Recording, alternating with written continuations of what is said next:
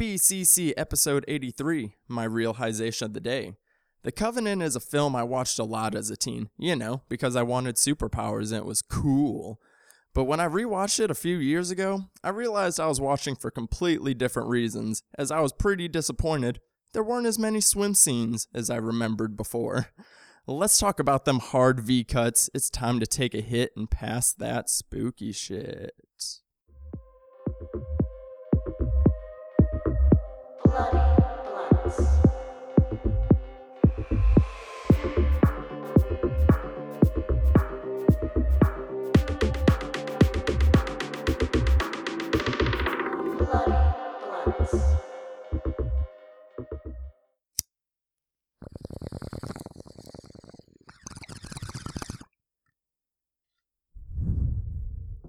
Ooh,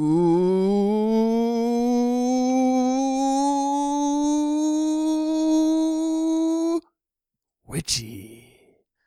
Hello. Welcome to the Bloody Blunt Cinema Club, a podcast very high on horror films. I am your host, Devon Taylor, joined as always by my co-host, Mr. Garrett McDowell. I wasn't sure what was happening there. I was like, is your head about to pop like scanner style? But what the listener was not privy to, which I was, is after that, you took a little sip of your LaCroix because that intro parched you. So, oh yeah, definitely needed it. One of my favorite acting choices, one of many, by Mr. Sebastian Stan. And the movie we're going to be talking about today, The Covenant, kicking off Pride Month. Happy Pride, everybody. Happy Pride, everybody. So this was like a last minute switch up because I had said I was going to choose Braid. I'd been thinking about this movie for the past couple of months, and I was like, I'm going to do it for Pride Month. It's an artsy film. It has some rich, queer themes and subtext and great filmmaking and all those, things that you look for in a movie. And then are we talking about the same movie for a second? Hold on a minute. But then I was like, you know what? I was like, I've been wanting to talk about The Covenant for a while. Oh, I see. I was like, I've been wanting to talk about it for a while, and I feel like I can fit Braid into another month versus The Covenant. I think this is the best time to do it because I offered it to Garrett. Garrett did not get a pick for this month just because we end up getting a couple more guests than we were doing. And so I did pose it to Garrett. I go, do you want the artsy good film, or you want something campy and bad? And he said, camp is welcome. Camp is always welcome. So we are, if you can't tell because of the audio, we are recording this remotely. Just for some COVID safety protocols. I'm not sick, but just making sure everybody's all safe. The block is hot out here right now. We got to be careful. Hey, we got to look out for each other. I'd hate to get you sick or the little man over there too. I'd hate to get the little gremlin sick, but so I will say, so watching this at home and like a self self quarantine. If COVID's not going to get me, it might be this movie. What in God's name are we talking about this week? This movie, I don't know what I was expecting, but I was just blown away. I gave him a little preface of I was like, yeah, at camp. I was like, Sebastian Stan, the boys trying to do the craft, and there's a lot of weird things going on. But the reason that it came to my mind, because we're taking our slab of Pride Month movies is very different than last year's. Last year's Pride Month movies, everybody brought like pretty personal picks, and we got like real deep and personal, and they were fantastic. Those are all really great episodes. You guys should definitely go back and listen to them. And then so this year I was like, okay, let's try to get a little more variety in there. And I remember one angle that you you're saying like, okay, what's a film that is queer but has like very problematic elements? And this film doesn't necessarily fit into that, but this is a film, that is interesting because it came out and it was criticized, a lot for queer baiting, and for people that aren't familiar, queer baiting is like, where you sprinkle in queer elements, or you have queer coded characters to kind of draw in queer people, even if it's not necessarily embracing being inherently queer. Mhm. So because it's interesting with this movie, you know, like who was this movie made for? You know, like Yeah. obviously somebody said, okay, we're gonna do The Craft, but we're gonna make it with guys and it's gonna be cool. But okay, but who are you making that movie for? Because the fans of The Craft are traditionally ladies and queer folk, you know. Yeah. Is there a sect of straight men out there that just love The Craft and we're like, I don't feel seen enough?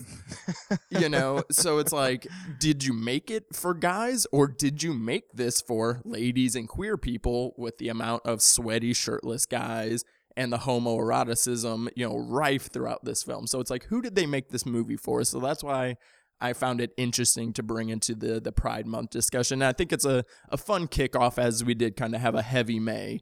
And so I thought this would be a fun kickoff.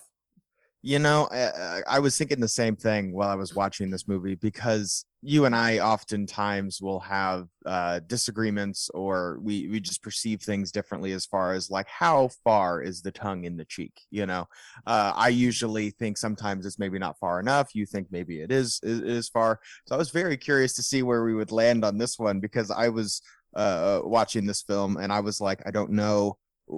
Was this directed by a human? Were they awake? Were they sentient during this time? Like, what were they thinking? Like, and I mean that in the most literal sense of what were you thinking? Like, what were you going for with this?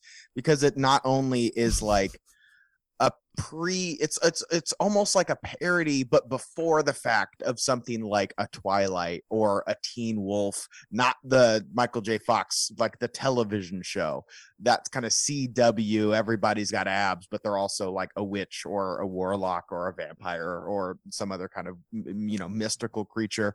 I was just completely bewildered the entire time. And then the end of the movie also gets like kind of anime, and it's just like, what an absolute experience. I felt like I really needed to like lie down after this and like, you know, take an Advil. Like, my God. And if you know, just what an intro, you know, to tell you to strap in, then a montage of just texts and images and just mystical nouns, accompanied by Rob Zombie himself, more human than human, I mean, just blaring. I was just like, oh wow, what a ride. What Okay, let's strap in here, because it's about to get crazy. this movie is a conundrum. Like, it is just more questions than anything.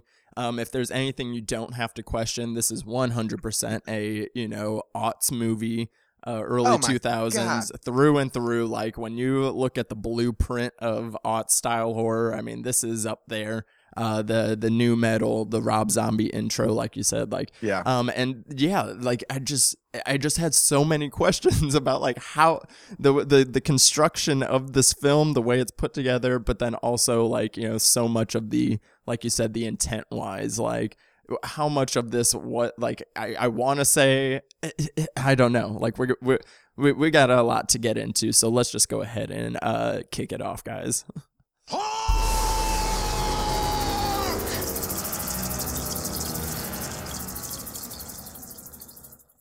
The Covenant, released September 8th, 2006, directed by Renny Harlin, who has a very interesting filmography that I think will kind of play into some of our questioning of the making of this film.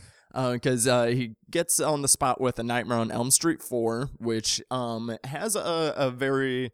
has a lot of fans. It's definitely, I wouldn't put it in like the top 3 of my favorite Elm Street films, but it does have a lot of fans for its visual flair, at least. But a lot of people also condemn it for like, this is kind of like the introduction of like MTV Freddy Krueger. So, you know, tracks. And then some other films, though. Die Hard 2, Long Kiss Goodnight, Cliffhanger. So he was a big action guy in the 80s and 90s.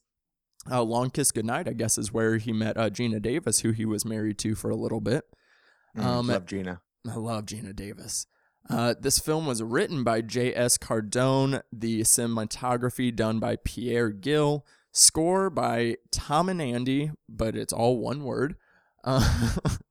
And the box office on this brought in $37.6 million against a $20 million budget. this is the lowest rated Rotten Tomato score that we have featured on the podcast so far, sitting at 4% on 75 reviews. And this has an average rating on Letterboxd of an average Letterboxd rating of 2.1 out of 5. Some subgenres we're going to be looking at. We got some witchcraft going on, coming of age, I guess, homoerotic stuff. We mentioned the queer baiting that we'll get into a little bit more, and just 2000s edge, baby. Yeah, so we've already kind of gotten your initial shock of the experiencing the Covenant, but as far as some of your general feelings of the Covenant first time around, Garrett. Oh man, where to begin? I think you were right on the nose as far as this really is quite an apt time capsule of the 2000s, and I don't necessarily mean that in a good way.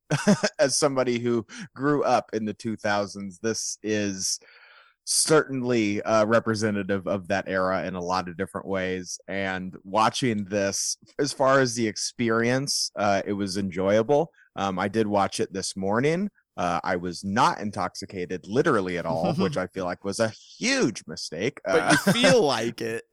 This would have been much more enjoyable if I was inebriated, possibly with friends, and was not watching this at like 10:30 a.m.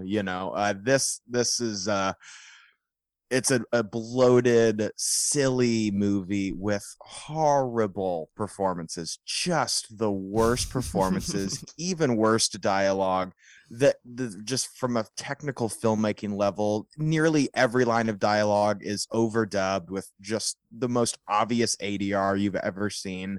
It's so glitzy and smooth and weird, and it's just like this movie broke my brain, man. Like it's like part Hot Topic, part Calvin Klein ad, like part Axe body spray. Like those bod cologne. Do you remember what I'm? Yeah. Oh my god, I remember bod. Yes. And I don't know if you remember, like in the 2000s era, there would be like cartoon drawings of men on there, and they would have like 12 packs and be super ripped, and it's like, oh, you'd be as hot as we are if you sprayed this garbage on your body. Every single character is just one of those guys, like one of those cartoon characters. Everyone's hair in this movie is the most 2000s hair I've ever seen. The costumes are ridiculous. At one point, there's a character wearing a beanie and fingerless gloves, unironically. I don't know if it's supposed to be funny or not. I don't think it's supposed to be. Devon, this movie is insane. It is. I'm a person that like I don't find a lot of joy, or there's not as many quote unquote just like trash films that I enjoy. Like, I watch, don't get me wrong, I get my fix on Red Letter Media like everybody else, and that's fun for me, but like I don't usually seek out movies that I know for a fact are trash and enjoy watching. I don't believe in guilty pleasures per se either, because like you shouldn't feel guilty about anything you like. Totally. But I do have a select list of movies that people would call trash that I just love so much, and this is one of them.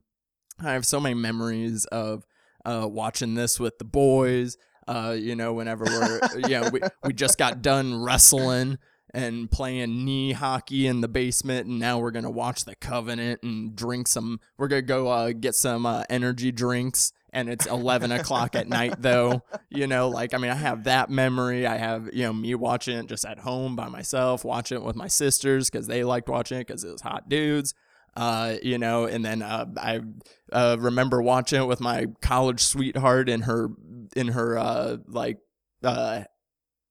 childhood home.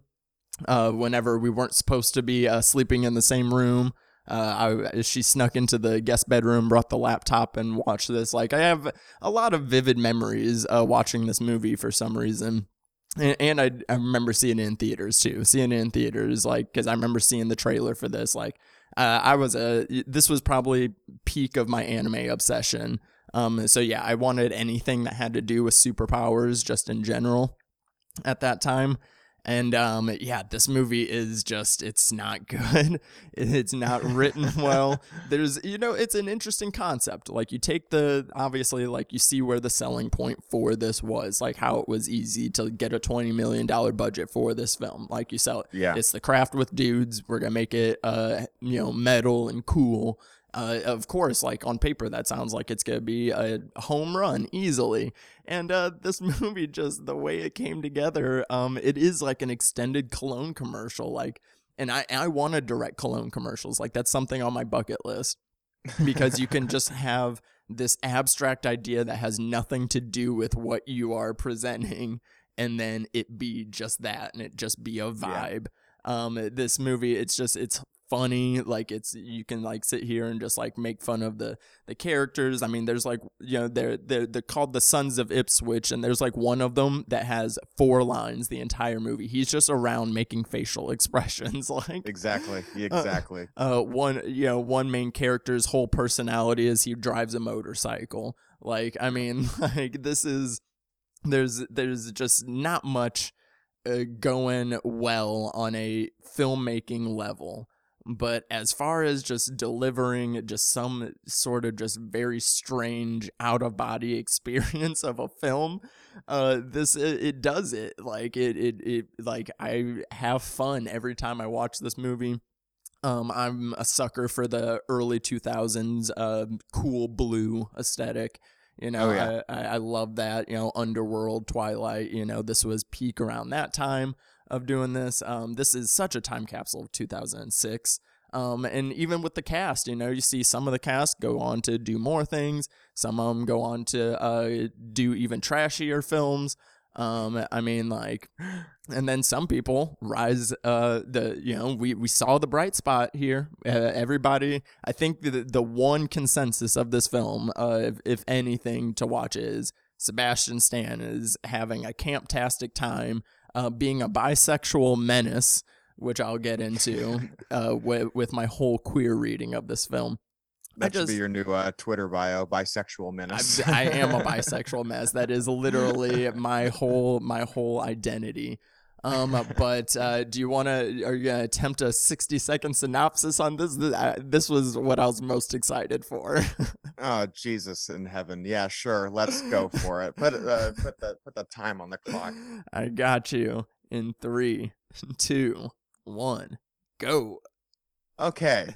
Think of New England. It's the Pacific northeast of the country, and you got a bunch of bros, 4 of them in fact. How old are they? They're in age. They might be in like college or high school. It doesn't matter. They've got abs and they've got muscle cars and motorcycles, but they've also got superpowers. That's right. These guys are witches, warlocks, vampire anime superheroes. It doesn't matter. They've got abilities. One of them, in fact, is about to reach an age similar to like a bar mitzvah, but with witches. They're about to become a man, and they are about to ascend and achieve this power. But with power comes great responsibility, and others want that power. You've got this posturing from all of these young men trying to vie for this power. There's also ladies there too, and I say that about as casually as the movie does. They're also there,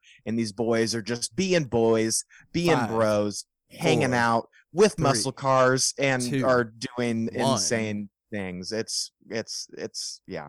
I even gave you some bonus seconds on that because it was needed. While you were talking and just sharing your thoughts, I was not only looking through like the Wikipedia like plot synopsis of this movie, but also just like flipping through like images on IMDb, and I was just completely like entranced in all of this. This is such a weird, wild experience of a movie. I had never seen the film. It was completely unfamiliar to me.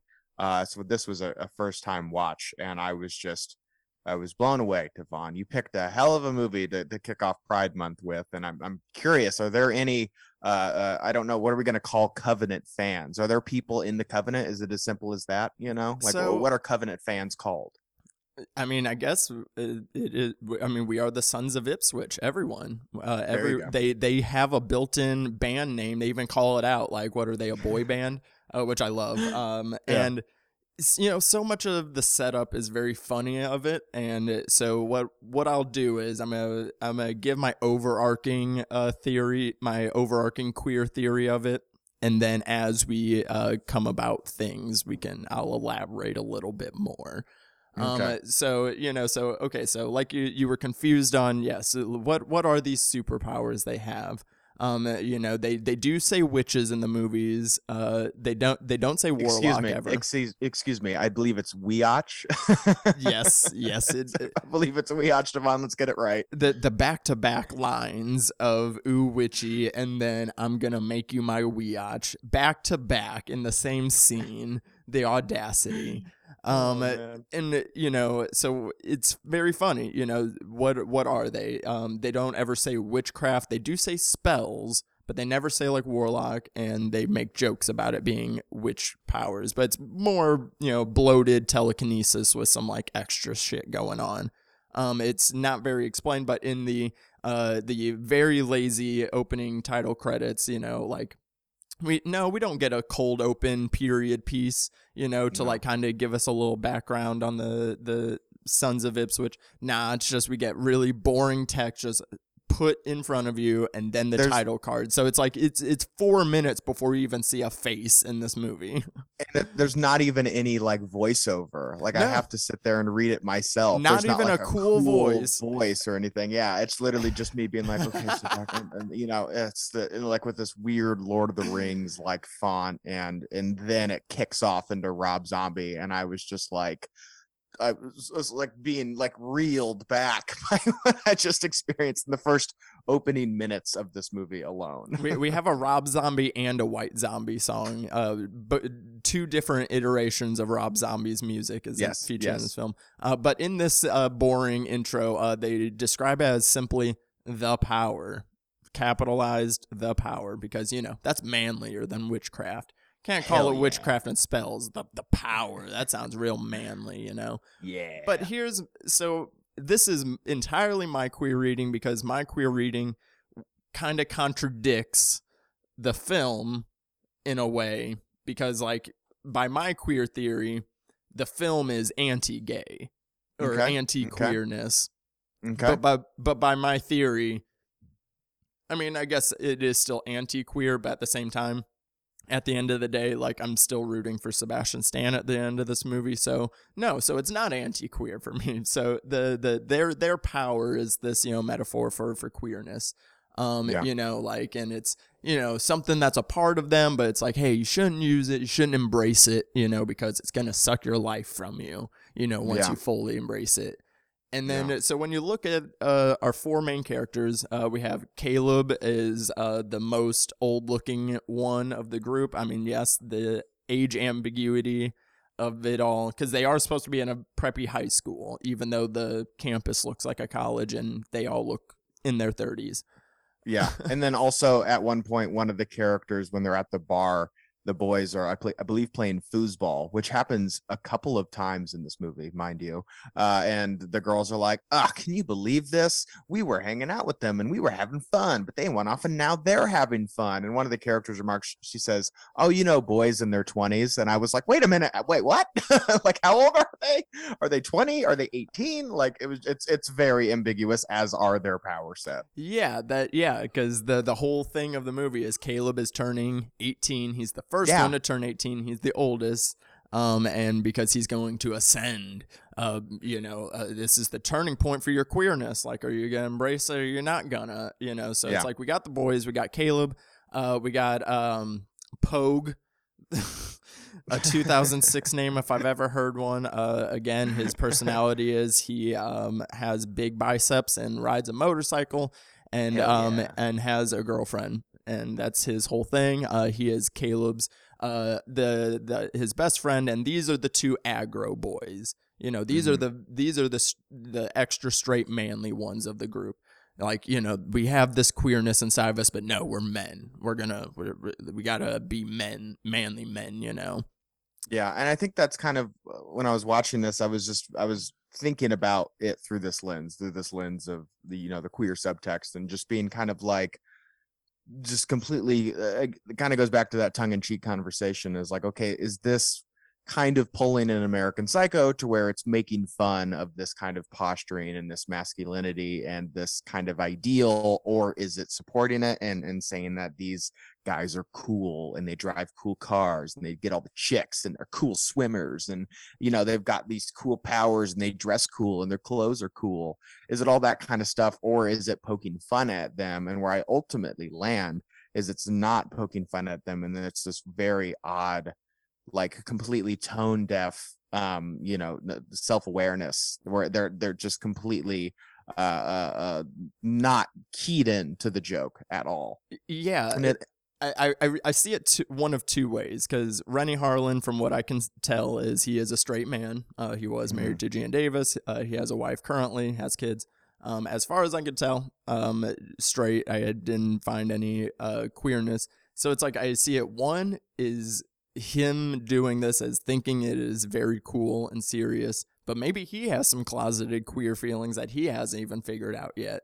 Because if this is what his idea of cool is, then it's like, oh, you might be a little, limp wrist here.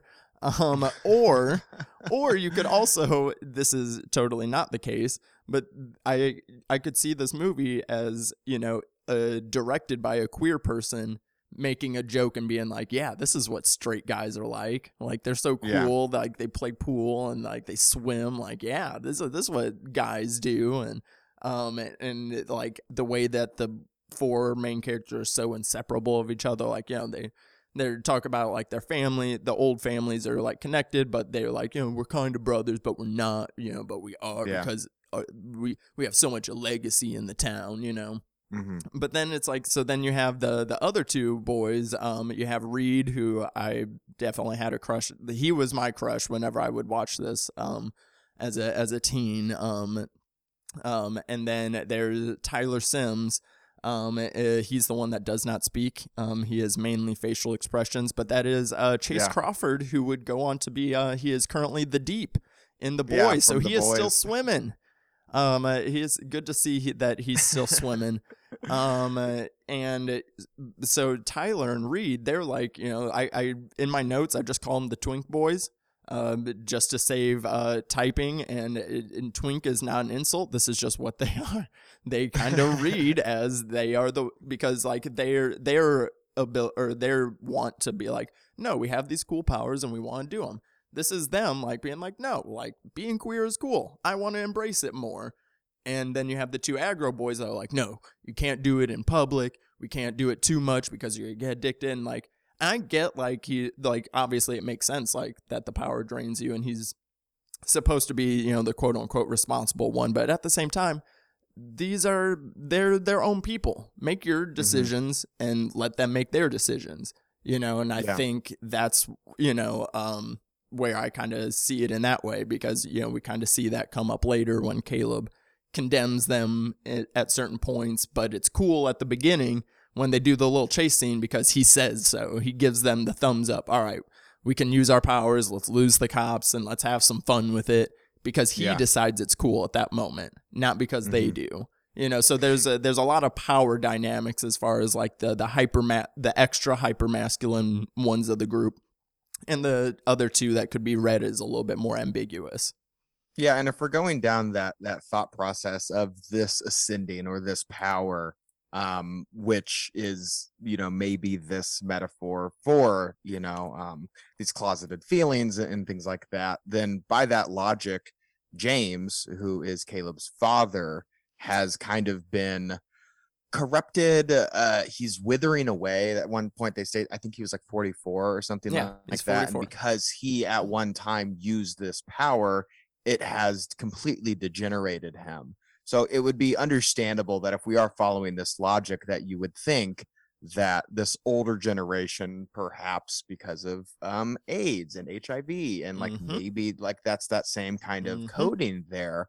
But I'm also kind of just curious if maybe we're giving these writers a little bit too much credit. Like, I want to say that some of these things are intentional, not that I condone them or I think that they're great ideas, because I think if anything, they're pretty problematic. But I'm also just like, wouldn't that be hilarious if you guys were just completely unaware of what you were making, like, A Nightmare on Elm Street 2, to where they were like, wait, you think this movie's gay? Why? And it's like, have you seen it? Exactly. And that's literally the reason I wanted to do this, because it did kind of have this phenomenon later on of, you know, like, yes, like by my queer theory, this movie would be anti-gay. And like, this is anti-gay. Like you said, like there could be an AIDS allegory in there for sure. And, you know, but the way that the queer community, regardless if it's anti-gay or not, it's still a queer story if you know, read it in that way. So in a way that, like, okay, it's presented with kind of these problematic ideas, like whether it's queer baiting or not, whether it's queer coded or not, but then the queer community could still take this and still be like, you know what, no, we're still going to take this, we're going to reclaim it for ourselves and have our readings on it. And that's what I find very interesting in it. Like, I came up with a whole alternate backstory, because we are giving the writers too much credit at this moment. Do I think that they were thinking about any of this stuff? I highly doubt it. But at the same time, there's certain scenes that are played out, and I'm like, how are you guys not thinking about this? Yeah, you know? It's almost comical. Like, so, how? Yeah, so it is very funny. Like my alternate like backstory thing for the dad. So since the dad and the mom separated because he was too addicted to the power, aka he had a man on the side. She didn't feel good about that. They're old money. You can't have a little a gay affair going off on the side using your magic and doing your thing. And the dad was like, no, I embrace this. Like, you know, like I don't care if it is draining my life. I'm living the life that I want to live.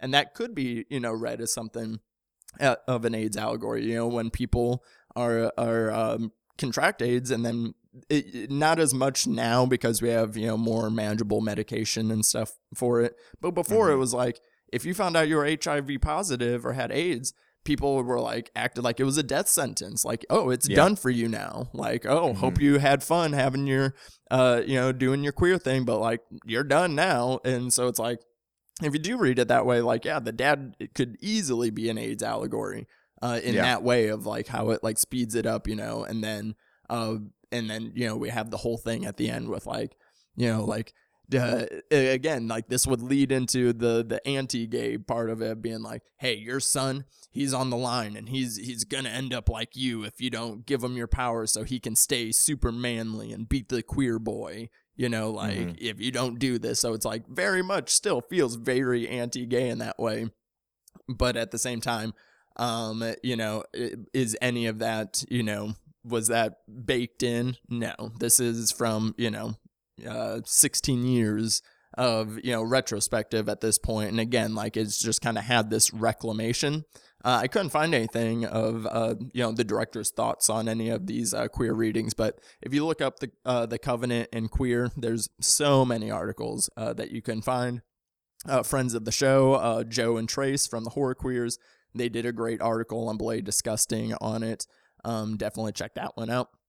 But yeah, there's and then which leads me to you know, the opus of the queer theory is Chase Collins, the mystery fifth son of Ipswich, played by Mr. Sebastian Stan.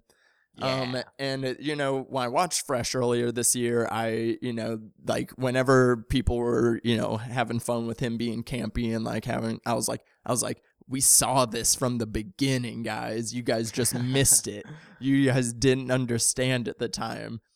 Because again, like comes in and he's, you know, like, embracing the power, but he didn't know because he didn't grow up with the boy. So he didn't know about his powers until late. All the information was given to him at different times. Like, you know, like when you're having these queer feelings, but don't have any resources or information available to you or somebody to kind of help you walk through these feelings that he had a lonelier version of it. So like now he's like kind of has just this like, the radical energy that one might have, like, you know, like say, if you, you know, haven't come out to your family or something, or then you finally do and the family is not great, but like you're an adult at this point, and then you kind of branch off and go do your own thing, and then you just let your queerness go wild. That's Chase here. He's feeling these feelings, and now that he doesn't have parents holding him back, and he knows the power that he holds, you know, he's ready to embrace it and he wants more of it, you know, and again, the anti-queer part is he's the villain of the movie. But you know, I found myself strangely empathizing with him. Like he literally had like whenever he's like, do you know what felt like growing up not knowing what this is? And he like the way he said it, it very much, I felt like a queerness in the reading, like the way that he delivered that line almost, which was, I found very interesting. Yeah, I think where this kind of metaphor, though, I guess I'm tripping up on it is, and I don't have a problem in like diving in super deep to these things, even if it's not the writer's intention. I think that that's kind of the fun with these movies is, you know, the filmmakers put it out there.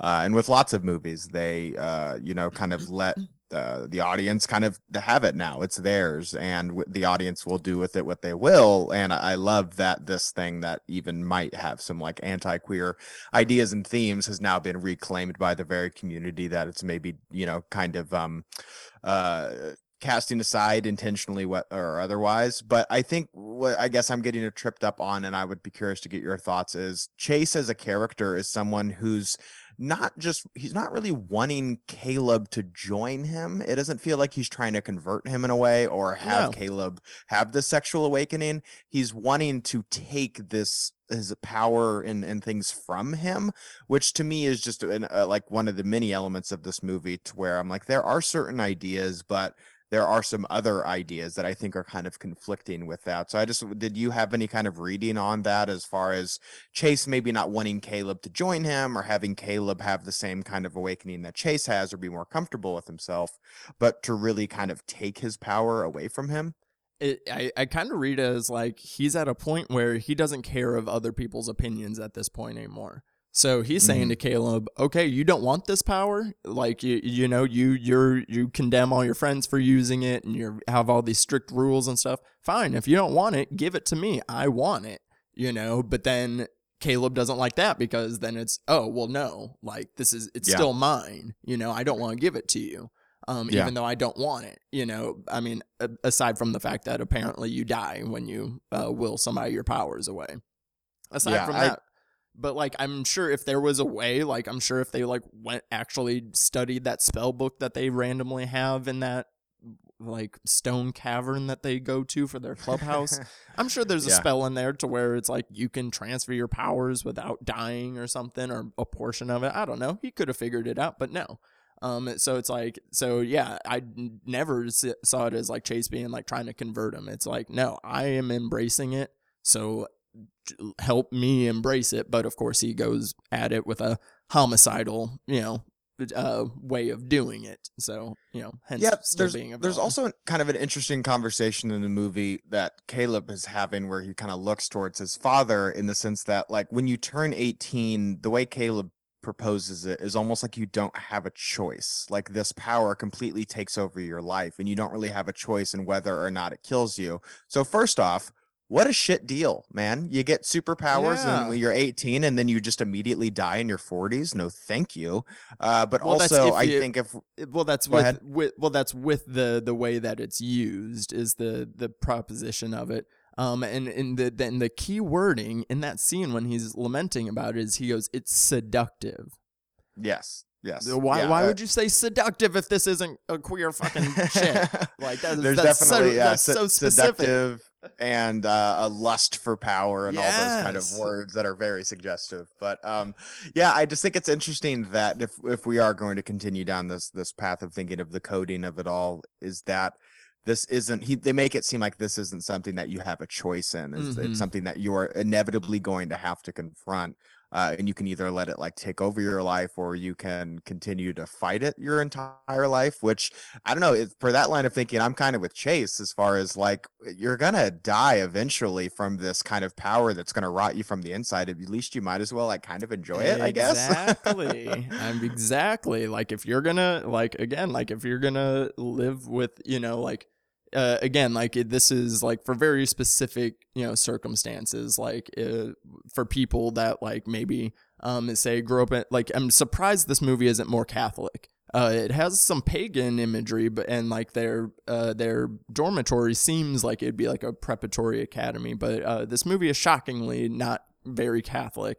But say a queer person that is, you know, just constantly surrounded by, you know, just like, oh, you're gonna be people telling you you're gonna be condemned, you're going to hell, or like, you know, you're this, you're that, you're this, you're that, and then at some point, you know, do you like, are you gonna be Caleb and go, well, you know, what's expected of me, I'm gonna continue on this road, even I'm gonna fight it as hard as I can, I'm gonna continue on this road to continue the wide acceptance, or am I gonna just say fuck it and embrace the power and say, fine, I don't care about anybody else, like, no matter, you know, what, if this power is going to kill me, aka, like, if, like, you know, I break connections around me, if it's the best thing for me and it's what I want to live happily, then fuck it.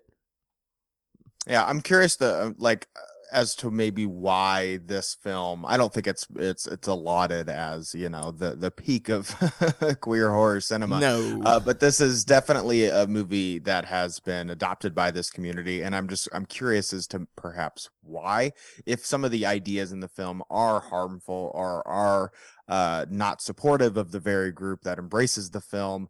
I want to give queer people a little bit more credit, other than just thinking, I was like, well, what would I like about this movie besides everyone in the movie is really hot, and also, for the record, used to be a model.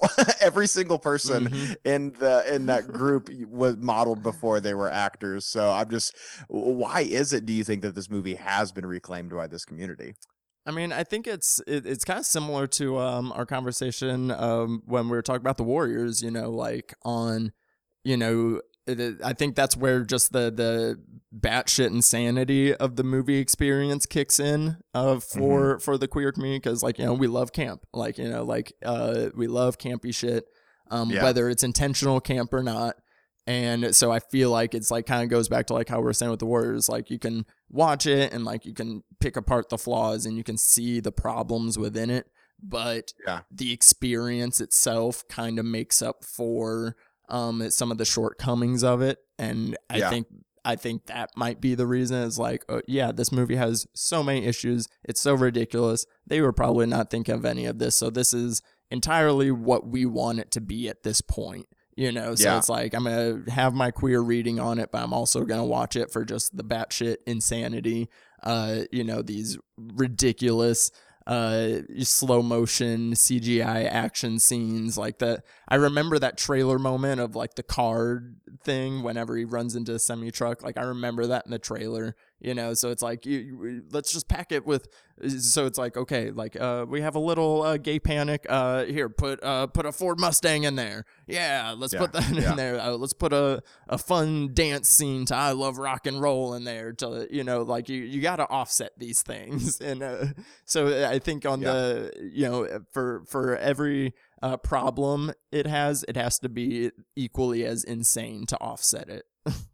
Yeah, and I'm all here for, with movies like this. I think it's a fun conversation and kind of a fun exercise to really dive into, almost like an unnecessary degree, to where you're really trying to find like deep subtext in a movie like this, because to me that's a lot more of a fun kind of experience, rather than watching this movie and just hate watching it, because that's really easy. Like, it's very easy to watch this movie and just laugh at the ridiculousness of it all. But I just think it's more enjoyable, also makes for better content, to just really dive in there and take these small moments and blow it up as something much bigger. Yeah, like, I think something like this is it's a fascinating, like I said, time capsule of this era, and also clothes of this era, and music of this era, and also hair of this era. Can we talk about the hair for a second? Because this is everybody in this movie looks like if you went to your local hair salon in like 2007. I don't know if you've had this experience where they have like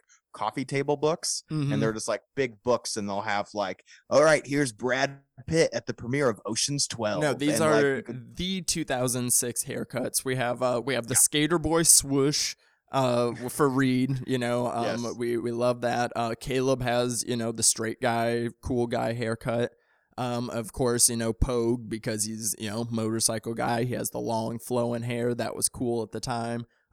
It became that was when it was like, hey, men can have long hair and we're still manly, you know. So it's like, you got that. And then Tyler, of course, being just the side guy, has the just regular guy haircut of the group. It's a little big. He has a bit of a big quaff there going because he's trying. He's putting a little effort in.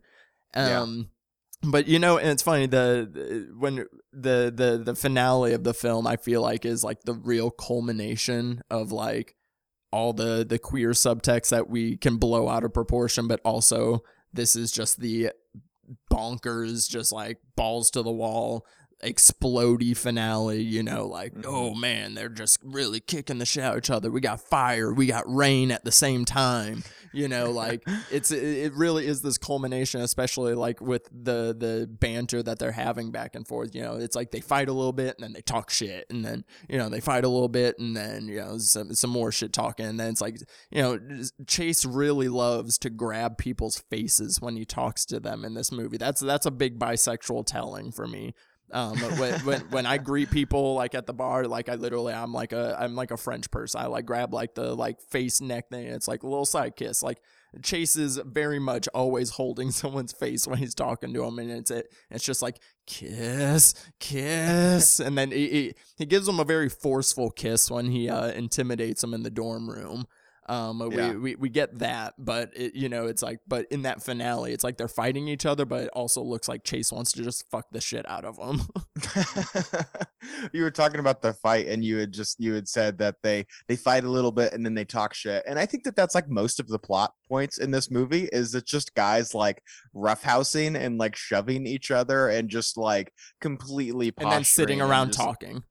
Yes, like that's most of the movie, and I think that's what holds it back a little bit for me of it being like a super fun or a real great kind of crowd experience. Is it lags a bit in the middle for me, to where it's very repetitive, and it's mostly just these guys just again like acting like cool bros and pushing each other and talking shit, and Caleb's like, oh, the ascension, and like it's just like the same conversation like 10 times in a row. Well, and it's like the movie, then that's where it like feels like the movie's taking itself a little too seriously, like because as far as like us being superhero nerds and stuff, like on this rewatch I kind of like realized how until the finale, really like there's not as much of the magic going on. A lot of it, they spend a lot of time like trying to be like the mystery, who's killing the people, who's using their magic, and like what is it, if there's a fifth son, who is it, like all this. They spend a lot of time doing that. Like, I mean, we spend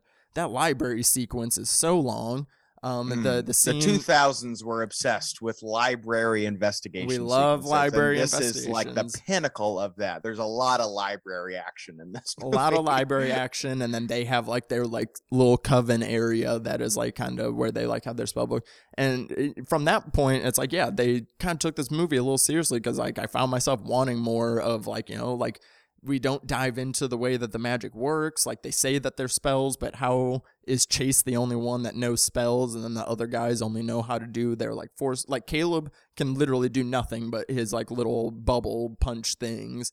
Like even when he like gains like power levels, he doesn't get like more spells. Like, Chase, like he has like the like little spider spells, and like the like when he like grabs them with like the tendrils and lifts them up, and like Chase has a little more going on versus Caleb. Every time he got stronger, he got bigger booms. His boom booms went bigger. And then like, but I like the scenes where it's like, when they're in the library and then they have to like float up to the ceiling and like catch the floating papers. I thought that was fun. I feel like the opening chase scene with the cops is also fun. Like they drove off a cliff and then just like landed behind them. Like that's fun. Like why don't we get more of that? That, I tell you, that car scene got a big laugh from me. I really, it's ridiculous. It's completely ridiculous. And also, you're right, the power set of all of these guys, it doesn't matter. It's like, it's all just like whatever the plot needs them to do, they can do. At one point in the movie, Reed fixes a car with his mind. Caleb gets hit by one and completely shatters this car into a million pieces. By the way, this car accident, it's literally like, in a cartoon where somebody gets in a car accident and then they're just there with like the frame of the car and the steering wheel. Like that's literally what happens to Caleb. How did he pass through the truck? Like his physical self? Like where did his physical body go when his car is Yeah. reforming around the semi truck. Like Yeah. nothing. We get no answers to how Yeah. any of the witchcraft works. And then also the truck driver just continues driving. He wasn't like, he didn't park, and there wasn't even like a funny moment where he like looks at a can of whatever he's drinking and he's like, oh man, what's in here? Like there's not even a moment like that. Just keeps on moving about his day, just keeps on driving. Meanwhile, Caleb is driving what I assume at the time was a really cool Mustang, but now it's like, man, I know guys in high school that had that car, and Yeah. is it Pogue is driving a Ducati, and it's just like, what are they, like? I know they're like a bit old money, but is that where they're getting all, like, that's how they're spending their Apparently. time, is just with cool chicks and cool cars? I mean, I will say the old money aspect is interesting because I will say the sets are pretty nice. Like I love the Gothic sets. Caleb's house Yeah. is gorgeous. I wish we got to spend more time at his house. Where Mhm. the college itself, like the way it's like so massive and dark and gloomy, like the sets are really good. The CGI is hit and miss. Oh. Like because they blatantly rip off the Lost Boys at the beginning too, where they jump off Mhm. the cliff to join the party, but Yeah. they like do a weird CGI version of Caleb falling down through the clouds that looks so bad. I'm like, Oh y'all yeah. couldn't get a stuntman to just drop from a cliff? Or like literally like that would have been so much easier. Get some fans and some smoke. You easily could have done that better the way that they did Yeah. in the Lost Boys. Like what? Yeah, there's a lot of effects moments in this that are just like, oof, oh man, they really were confident in those early 2000s CG Oh effects yeah, there, and they yeah, were it's unabashed of showing things off because like when they do the few scenes of showing off the magic, like yeah, they try to do some interesting stuff. It's just they don't do enough of it and without like any explanation. Like mhm, the power escalation is done better in one of the other films that I'll mention later. yeah, But there's another film that's not in my movie math called Hellbender that came out last year, and it's a DIY horror film done by this family. They like make these horror films together. It's really dope. And neat, but it's about like the mom is a witch and the daughter is like coming into her witch powers, and the mom was mhm, not gonna tell her at first, but then is like, okay, no, I do need to tell you. And the way that they do witchcraft on that, like they don't give you any explanation, but they mhm, do it in intervals that like you can like kind of pick it up. Like basically like they're more like alchemists where they can like they know, like they get like an intuition on how to do a spell, and then they yeah, like gather which items they need and mix it and draw blood and drip it and like do what they need to do, and then the spell happens. And mhm, they have a way of like progressing that throughout the film as like she like learns how to use her magic in different ways. They don't yeah. explain it, but they give us like more visual cues to it versus just invisible bubbles, for most of the movie. Yeah, I could see this group of boys being a little bit more endearing and maybe something that like could spawn a CW type show or something like that.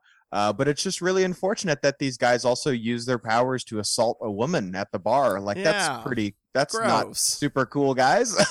Yeah, no, in a series it would, yeah, maybe you would, because like they do a lot of like implying their longtime friendship and how close they are and everything, and they Yeah. tell you a lot about it, but it's like you never get to feel that, like the camaraderie between them feels kind of synthetic. Like I'll say the one scene where I actually do feel like okay, these are like teens that hang out and know each other, is like even though they like kind of had a little bit of a fight or they like had their first fight at Nikki's, but then when they go back again, everybody's cool. They're cool. They're playing foosball together. They're playing pool together. They're dancing. And it Yeah. actually feels like, oh, like these are people that do hang out together at least. But Yeah. that's like the very little glimmer of it I saw. I'll tell you this though, and we'll talk about it towards the end of the episode as we tee up next week's episode. But I don't know if it was intentional of you or not. But I think that the thing that we discussed last week that will be in a future episode, as far as us kind of are pitching our own movie, has a lot of similarities with this one.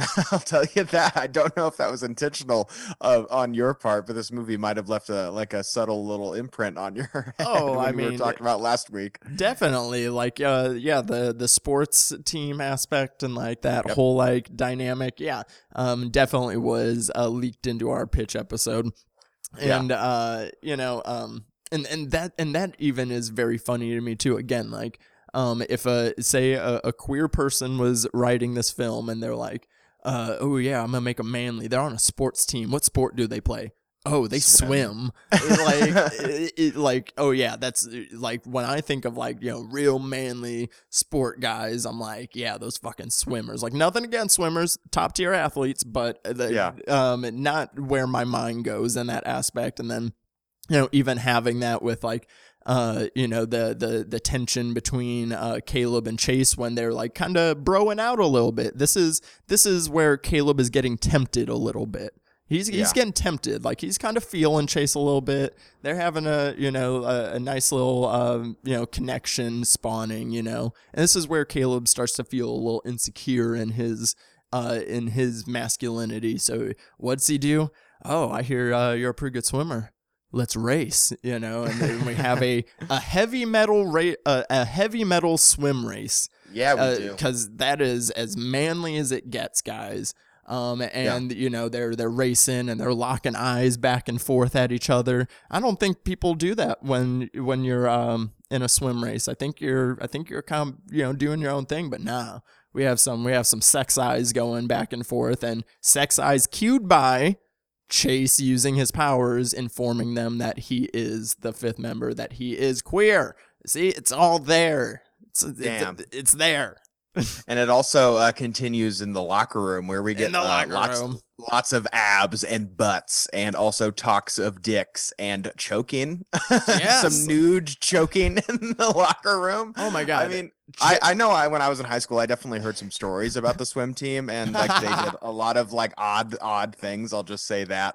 But I'm curious whether was there just nude, naked choking while they're talking about each other's dicks in the locker room, because it gets pretty gay, guys. It gets pretty gay. We'll have to ask Joe the next time we talk to him. Horror Queers Joe, very gay, has a very hot bod, and he was on the swim team. We'll clarify if this was what it was like. So like when Sebastian Stan gets into it with like the other fucking bully guy, like he is getting like aroused, like whenever he grabs his throat. Like Sebastian Stan's faces are so fucking funny. Like this is like when he like really starts the camp starts leaking out, because like, you know, he's pretty normal for the first half of the movie, and then around this point is when again he's like, oh, I'm getting a little comfortable around the boys, I'm gonna let my freak out a little bit, I'm gonna start being weird. And you know, and has like the moment in the locker room. So yeah, it's you know, there's a lot of things going on in this movie. You know, there's so much going, there's so not much going on for the first hour 15, hour 20, and then like that finale, just they like bum rush you. That's just like the finale of this movie is final call at the bar, and your friend orders 4 shots at last call to be like, come on, we gotta get them in before we go. Like, we gotta make sure we're extra fucked up before we leave. It's like, that's what this finale tries to do.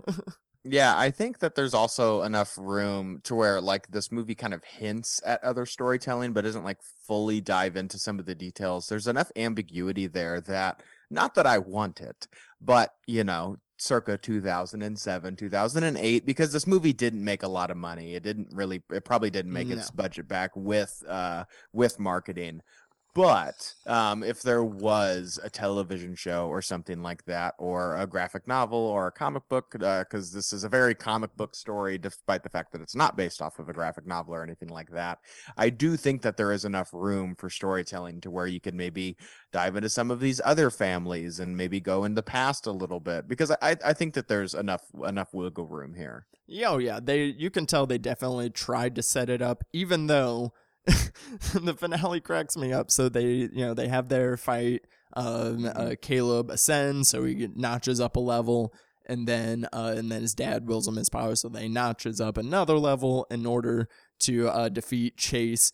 So he, hits him with an extra big boom boom blast and knocks him into the burning barn where, and it's so sad, haven't even mentioned Sarah or Kate because, again, even the women are written to be ancillary to this fucking movie because it's all about Completely. the tension between these dudes. Like, Yeah. literally, they are used as damsels in distress. When we have the scenes of just the girls together, they are literally only talking about the boys. Or I'm usually not one to put too much stock into like the Bechdel test. I don't necessarily think it's the end all be all as far as like female representation in movies, but this movie fails the Bechdel test so badly. Not only did it fail the test, but it took the little Scantron and like chewed on it and like spit it out on the desk. Like it Yeah. is failing so miserably at the Bechdel test. The female characters in this movie are completely, it's like sub one dimensional. They're like I didn't even they're mean not for even it- like matter. I didn't even mean for this to come up like this, but I legit just like had the realization. I go, we've been talking about this movie for an hour and I have not mentioned the female characters once. I was like, that is wild. And like, that is like such a terrible testament to this film. But again, like you said, like, the Bechdel test is what it is, but like, this is biggest fail, on it big time. Because they are just used. But again, how did Sarah not burn in this barn while the boys are duking it out in the front? And then he blows Chase into the burning barn, causing a little mini explosion. He does what to Chase, Devon? He does what to Chase? He blows him hard into this. He blows his load into Chase into the barn, and there's a mini explosion. And somehow she survives, but then they couldn't, because the firefighters couldn't find the body. They go, wait, well, where did he go? For like, that was like they're teeing up for the sequel, but it's like he got eviscerated. Did you not see that? Like, he got eviscerated by the spell bomb and then also the fire. I was like, I think he just got like vaporized. And that was like their lead up. But and you mentioned graphic novel. They did a prequel to the movie. So there is, if we want to, I guess, I hope that's like period piece stuff, but I bet it is just more boring stuff about the boys, I'm sure. Maybe it's the stuff when they were 13, because I find that interesting. Like I feel like that would have been even a more interesting, like if they were going to do like a TV show for this or something, I would want to do the 13-year-olds. Because that's like when they first get introduced to their powers. And I think that would be interesting because 13-year-olds, that is like, a time where you are figuring out a lot about yourself, including the way you feel about other people sexually. So I feel like that would be super interesting. Yeah, I think there's also just this kind of missing ticking clock element of this movie to where he's turning 18 and that how that relates to like not only the literal sense of their powers and this ascension, but also your sexuality and that kind of age when you are graduating high school. I'm surprised there's not like a big graduation kind of event here. I'm surprised the movie is missing something like that. But something that doesn't surprise me is that there was like a graphic novel prequel to this, and I also wouldn't be surprised to hear that there was maybe some anime influences in here. I'd kind of mentioned that earlier on, but this in fight, they're literally like shooting Kamehameha waves at each other. Granted, it's the lamest version of that, but it is like super anime inspired. Oh, yeah. Their powers are so non-specific, and if you were to have like a big large scale battle, it would essentially just be Dragon Ball Z. I mean, the very idea of the ascension, like it's baffling to me that Chase didn't be like, he's over 9,000, like, I mean, because the power set is so ambiguous. Like he's ascended, he's got more powers. Okay, what do you mean? Like he can push a little bit harder than you? Like it's so unclear in it, but it super doesn't matter, with this movie. It does not matter. Yeah, I mean, pretty much that kind of sums it up. It doesn't matter. This movie, at the end of the day, does not matter, but it does. And I find it interesting how it, was able to kind of have that turnaround, despite, what intentions may or may not have been behind this film. who Yeah. knows? This movie is it's an enigma for sure. Out of five speedos, what are you giving The Covenant? Yeah, I think you pretty much summed it up pretty well. Is it does not matter, and also who knows? And I think the answer to that question is certainly not the creators of this movie, because I don't think that they know either. The audience doesn't know, the filmmakers don't know. This movie really is this odd enigma, and simply because this movie is so fascinating to watch from like a time capsule kind of perspective. And despite the fact that it is pretty boring, I'm at a crisp 2.5 out of 5 stars, which for me is just saying that there was a lot of it that I did enjoy watching, but then there's like almost an equal, if not more, amount of things that I did not enjoy. So I think that this is fun purely on a tongue-in-cheek level, but also I'm going to give it a little bit more credit. And it's like, okay, if I had a couple of drinks in me, I could enjoy this. I could enjoy this. If I snuck into my girlfriend's house like you did to watch it late at night on a laptop circa like 2012 or whenever that was, probably would have enjoyed it. But at, 10 a.m. in the morning on a Thursday, not necessarily my cup of tea. What about you? This is definitely a 2-star movie.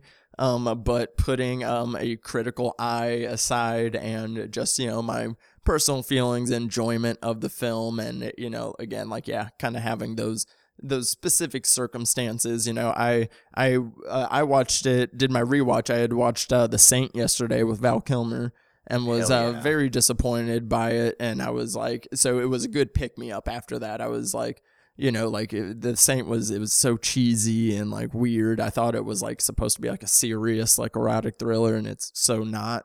And so I needed a pick me up. So me watching this after that like was the perfect time again to rewatch it. I've put this on at the bar before, and people are just like, "What is happening right now?" And I'm like, I know, right? This movie, it scratches a very specific itch for me. And it, serves as, was a great for like, as I'm kind of like working on ideas for like a superhero or super powered story type thing. It kind of serves as a good template of things not to do, and things to avoid, and things I can improve on, as far as like you said, with like the ambiguous of the witchcraftiness and to it. But being able to pull this very interesting queer theory out of this, not giving credit to the director or writer. But it is, in a way, I don't know. It's very hard to describe on the spell that this movie puts me on. It will go on it'll be a 3.5 out of 5. That's my hot mess. This is definitely a very very hot mess. Fuck, marry, kill of the Sons of Ipswich. Oh man. Whew, that's tough. Okay, so I'm gonna go ahead and this might be a bit of a surprise. I'm gonna kill Reed, unfortunately for you. Reed is the douchiest one of the group. He has the absolute worst clothing. He's just not.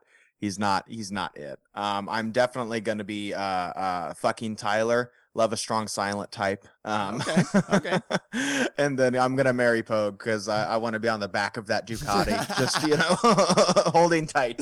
Hey, I can't fault you there. Thank you. There. Let's see. Well, I mean, I'm fucking Chase, because I mean, he's made it very clear he is going to use his powers until he dies soon. So choke me in the shower, daddy. yeah. So we'll fuck.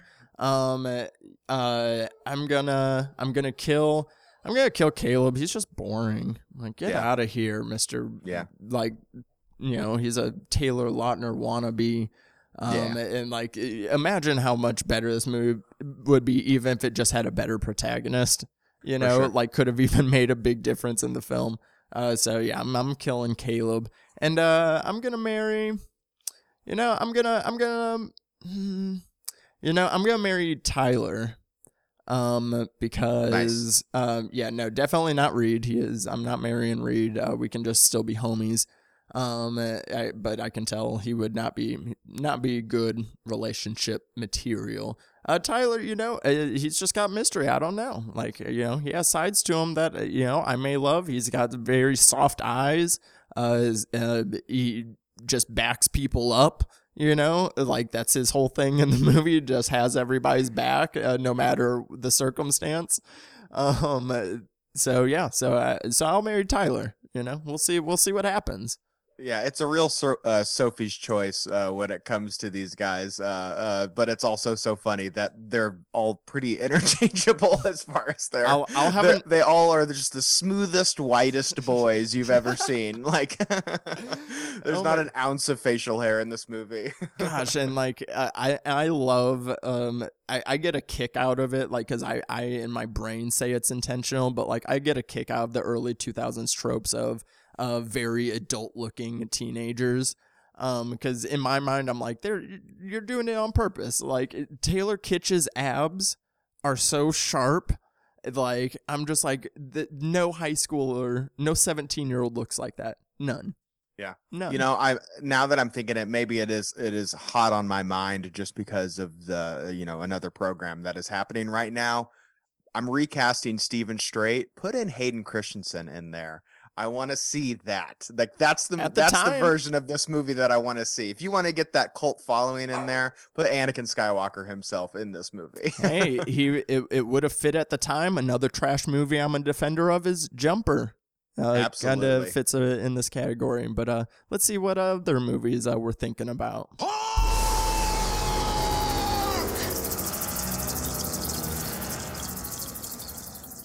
So here on the Bloody Blunt Cinema Club, we like to do a little game called Movie Math. The rules are pretty simple. You're going to take this movie that we talked about today and add, subtract, divide, multiply, whatever you want to do, a couple of movies together, all of which just have to equal the movie that we're talking about today. Devon, I've looked at your little equation here. It seems like you and I went on a similar yet different kind of thought process here. I will admit I broke the rules a little bit. But what are the movies that you are having in your equation today? Yeah, I kept it simple. I've noted, like, I've loved how in the past few episodes, like, we've been like, now that we kind of have an understanding of how the mechanics for this work, on how to use each mathematic thing. We've been coming up with more fun equations, but I went simple on this one. Just two movies. So I have Chronicle divided by The Craft. Because, again, like, this movie would be, if you just literally smush those two together, in theory, this movie has the potential to be that if you would smush all the great things about them, but that doesn't happen. We have the simple premise of these ambiguous powers that you get in Chronicle, and the dude, angle of it all, from Chronicle, but without the genuine camaraderie and character development that happens in Chronicle. And then you have that divided by The Craft, because obviously all the aesthetic choices of the early 2000s, The Craft was late 90s, but early 2000 aesthetic, pretty similar, a lot of things. And again, just like literally the blatant pitch of this movie being, this is The Craft, but with hot dudes. But also still removing the sisterhood angle of it, and the more positive queer readings that you can find within The Craft. So it's The Chronicle divided by The Craft. Yeah, it's funny in hearing you describe your equation. It's essentially like you take these two movies and you take out all the good stuff.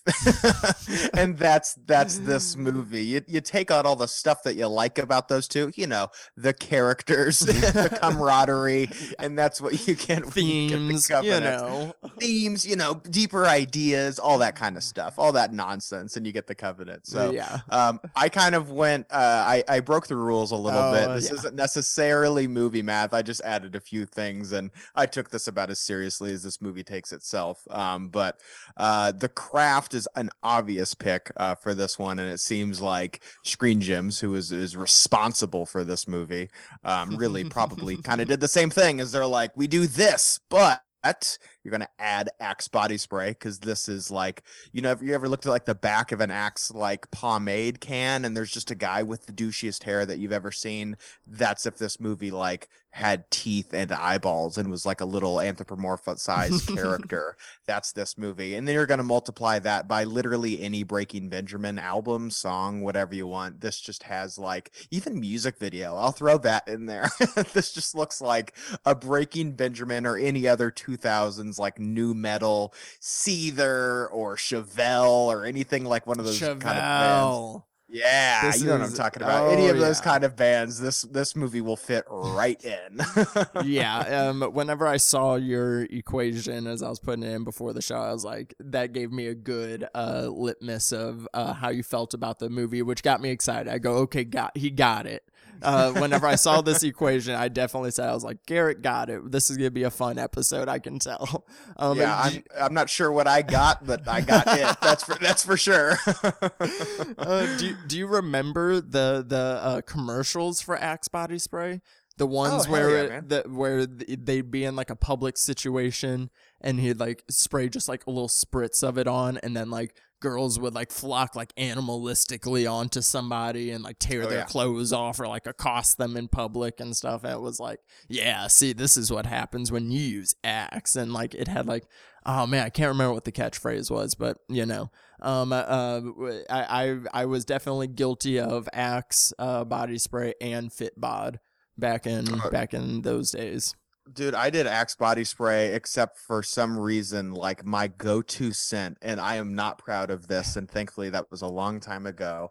There was a chocolate Axe body spray, and I was like, oh yeah, that's my stuff right there. It So, is one like, of the best. I used the Axe deodorant that was chocolate.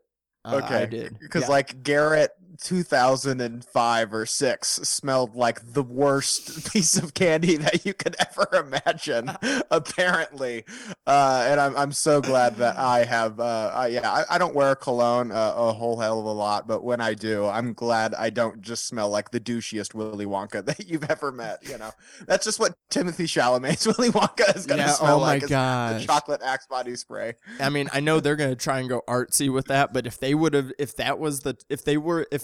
Timothy Chalamet's Willy Wonka movie was The Covenant, but now I'd be 100% sold on that movie. Well, that's kind of the thing is like I could see how somebody could be like, oh, we should remake this movie, but with more of a queer sensibilities to it, and implement kind of the benefit of foresight when you're watching, or and hindsight, excuse me, and watching this movie. But I'm also just kind of like, no, just leave it. It's garbage. It's trashy. It doesn't know what it is, which almost makes it kind of funnier. So yeah, I don't know. Would you want to see like kind of another stab at this, or do you I like kind of the time capsule element of it all. I love the time capsule element of it all. Like I said, if I wanted to see more of this, it would be like taking the premise and the name, but like completely switching it up, like completely switching the tone. Like I said, like make it, I think the teenage years would be a lot more interesting than on the cusp of ascending. Or it's like, obviously you can follow that through 5 seasons. Boom. That's a crisp 5-season run right there. From 13 to 18-year-olds. Boom. Yeah. So I would take that, but this is such a perfect time capsule. Yeah, well, speaking of which, Devon, our next episode, as we alluded to earlier, definitely, apparently, because I hadn't seen it at the time, took some inspirations for this movie. So what have we got next week? Well, I think I've done a poor job of letting you in on the programming, because at the time of recording, this pitch episode's out already. But next week, we're gonna be keeping it light still, and we're gonna be checking out Paranorman. Fun. Seeing some of the there's implied queer readings, and then there is like an actual out queer character, but the way that they use the two characters is interesting. So it'll be a fun dive, and we don't really do too many children's films here. I am here for it. I love stop motion as well, stop motion animation, and Paranorman is a lot of fun. So I'm very excited to be revisiting that one. It's been quite a long time since I've seen that film. Yeah, I'm very excited. A Leica appearance. Haven't done Coraline yet, and that's gonna be a very special episode when we do. Ooh. Love that one. Ooh. But excited Also love to Coraline. yeah, well, all time favorite. So, but yeah, so excited to get into that one. Garrett, what are you working on right now? If you guys have taken a peek at my Twitter page, it has been all Star Wars all the time. Just got back from Star Wars Celebration. So if you're into that kind of stuff, we've got multiple episodes of my other podcast, Scum and Villainy Pod, where we not only talk about the news from last weekend, but also the 3 now chapters of Obi-Wan Kenobi. So if you're into that kind of stuff, we would love to have you. It's this at Scum Villain Pod on Twitter. But if you're not, no worries. You guys can follow me on Twitter, Instagram, as well as TikTok at Garrett McDowell. Just published another TikTok of some recommendations, some horror movie recommendations that are now hit streaming as the start of this month. So yeah, working on stuff, keeping busy. But what about you? Yes. So this is Pride Month, so there's a lot of very fun stuff going on right now, and coming up in a couple of weeks, I will be taking part in a fundraiser with Spread the Beauty and Gaily Dreadful. They are teaming up to do a thing called Beautifully Dreadful, where they will be doing some fundraising events, and I will be joining on for that. We will be doing I'll be a part, it's an all-day event live stream, and there'll be 2 watch-alongs and then a panel discussion at the end, and I will be a part of the Malignant watch-along. Time to cut out the cancer, guys. It's gonna be a That's right, good baby. time. I'll get to spew my Gabriel's a drag queen theory as we watch that film. So get excited for that. And then I will also be joining the panel discussion as well.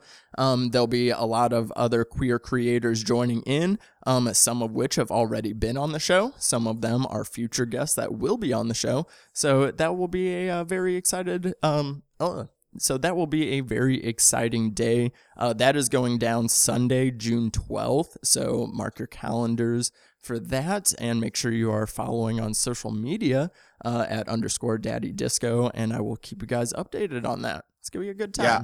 Even though I will not be there for the Malignant discussion there, in spirit, I will be there. And just promise me, when Gabriel hucks that chair across the room, you will stand up and cheer on my behalf, because that is one of my favorite movie moments of the past couple of years. Oh, I'm gonna have us chanting like a sporting event for this film. I'm so damn excited for it.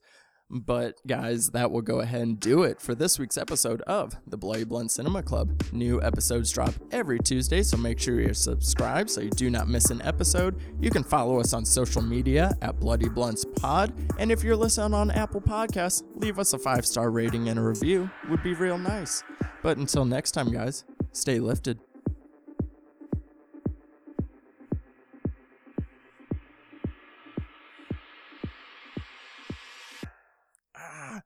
I was fucking attacking.